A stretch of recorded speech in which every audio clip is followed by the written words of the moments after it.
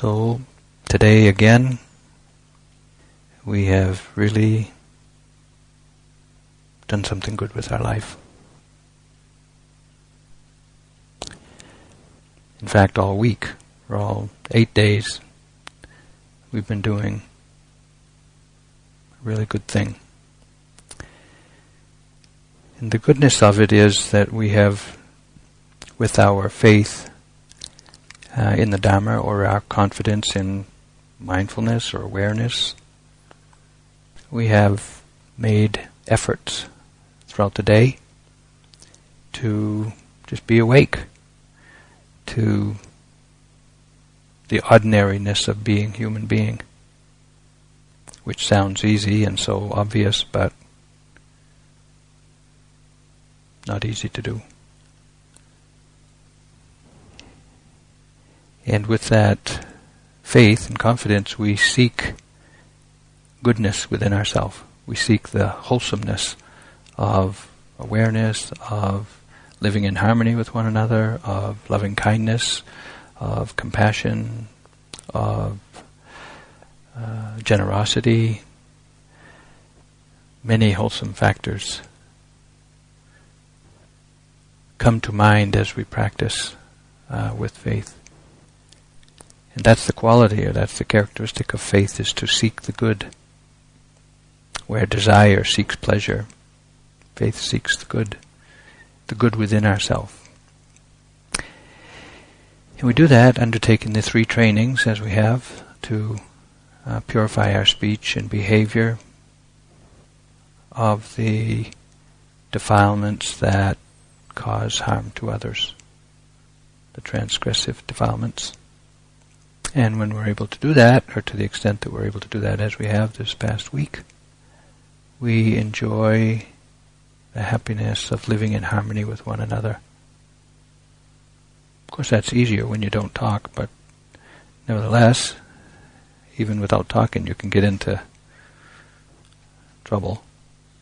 So, having some careful attention to how we speak and how we act, you can see how considerate we become of one another, going through the meal lines, using the toilets, coming in and out of the hall, in our group discussions. And our behavior expresses our care and our concern and our sensitivity to one another. And words aren't needed in that way. Nevertheless, sometimes living in harmony is just the first step of discovering and uncovering distress in our hearts. And as we practice mindfulness, we have certainly discovered the distress of obsessive mind states. Whatever your particular flavor of distress is, whether it's fear or anxiety or depression or self-judgment or a sense of loss, or the list is endless, as you know. But when we become aware of it, we somehow get some distance with it. It's still there, but we have some distance, some space in our mind, some space in our heart.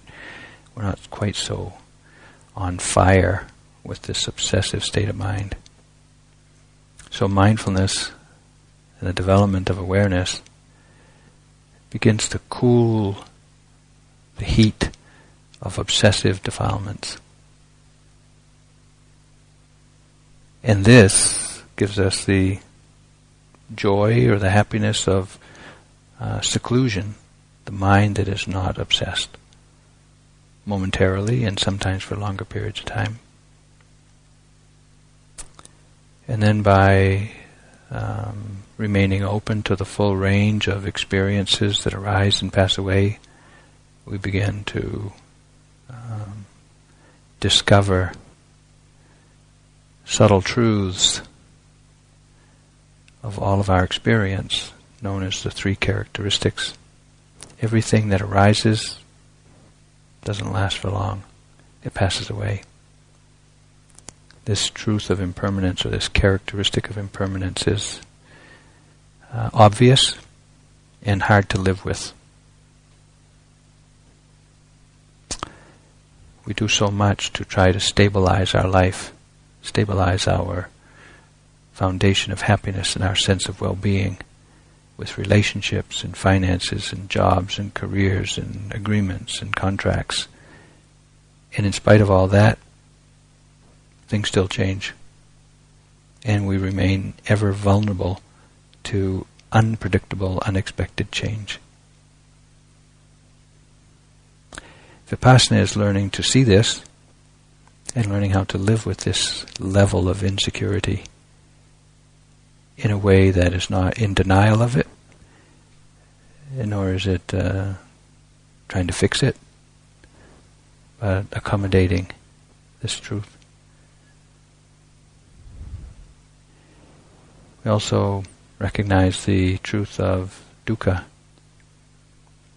Not easy to define, but experienced by all of us all day long.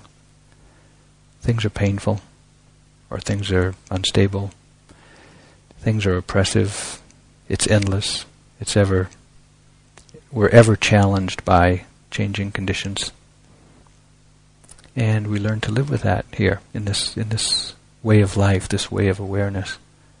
We learn to live with, things just don't go the way we want. Sometimes they're painful, incessant. And we also learn to, or begin to see that we really can't control. We certainly can't control others, but we also can't control our own minds and our own bodies. And so we begin to recognize how conditioned, the conditionality of our sense of ourself. It just depends on random or haphazard conditions that we don't control. This is hard to see, hard to accept, but this is what we're doing as we just recognize with awareness each moment's experience. Coming to deeply see how conditioned our sense of well-being, our happiness, our sense of ourself is. This is deep and subtle truths that we have been accessing here this week. And not only accessing, but learning how to accommodate them, how to live with them, how to live happily or with awareness of them.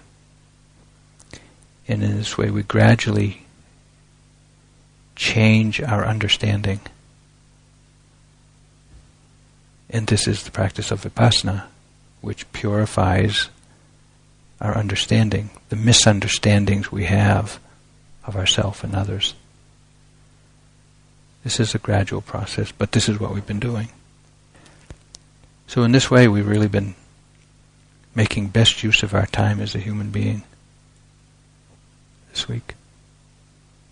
Really coming to know in a very deep, kind of wordless, insightful, profound way that this is the way it is in this human life.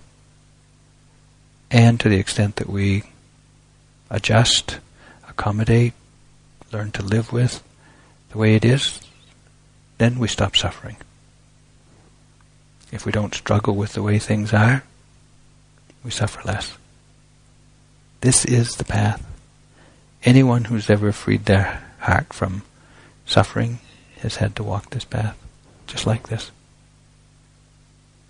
Whether it's living at the time of the Buddha or living in Switzerland or America or anywhere else, Asia, this is the work that we all do. There's no other way. You can't buy it. You can't receive it as a gift from somebody. You can't read it in a book. You can read it in your life. That's the only way to do it. So, this is a good way to spend our time.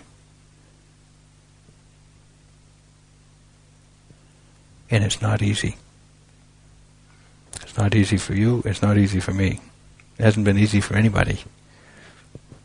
So don't don't think that you're special. Oh, my special pain and difficulty.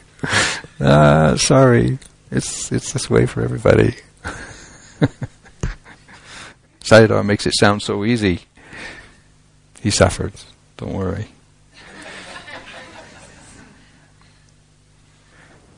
But think about it. If we weren't here doing this week, we'd be out doing what?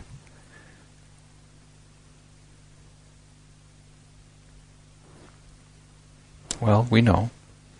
That's why we're here. So,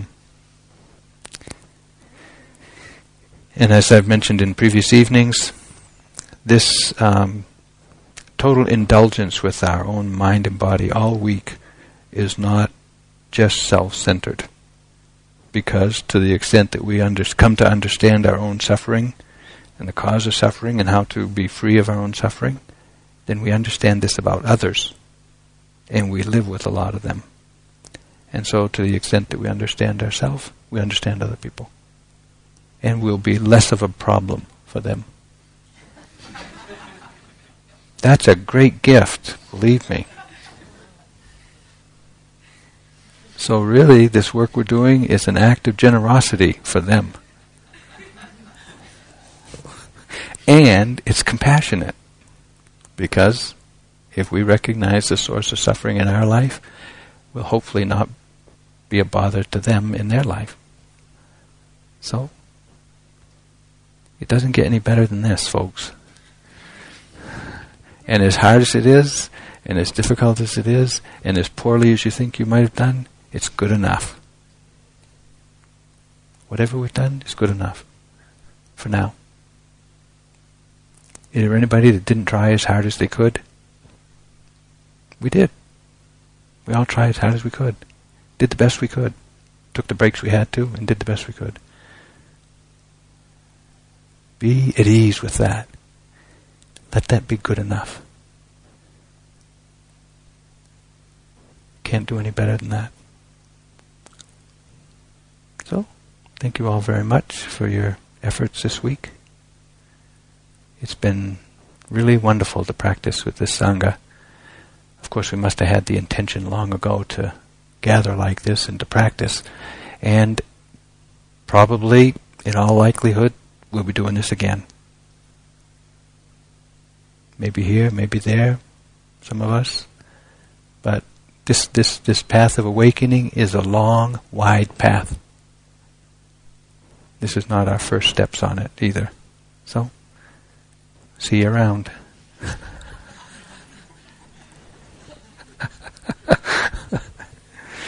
Anicca vata sankhara upadava yadamino upakituva niruchanti desam upasamo sukho. The Buddha said, all conditioned things are arising and passing away. They're impermanent. And if we really realize this in the deepest levels of our heart and mind, and let go of passing things, this is the key to the highest happiness, which is peace.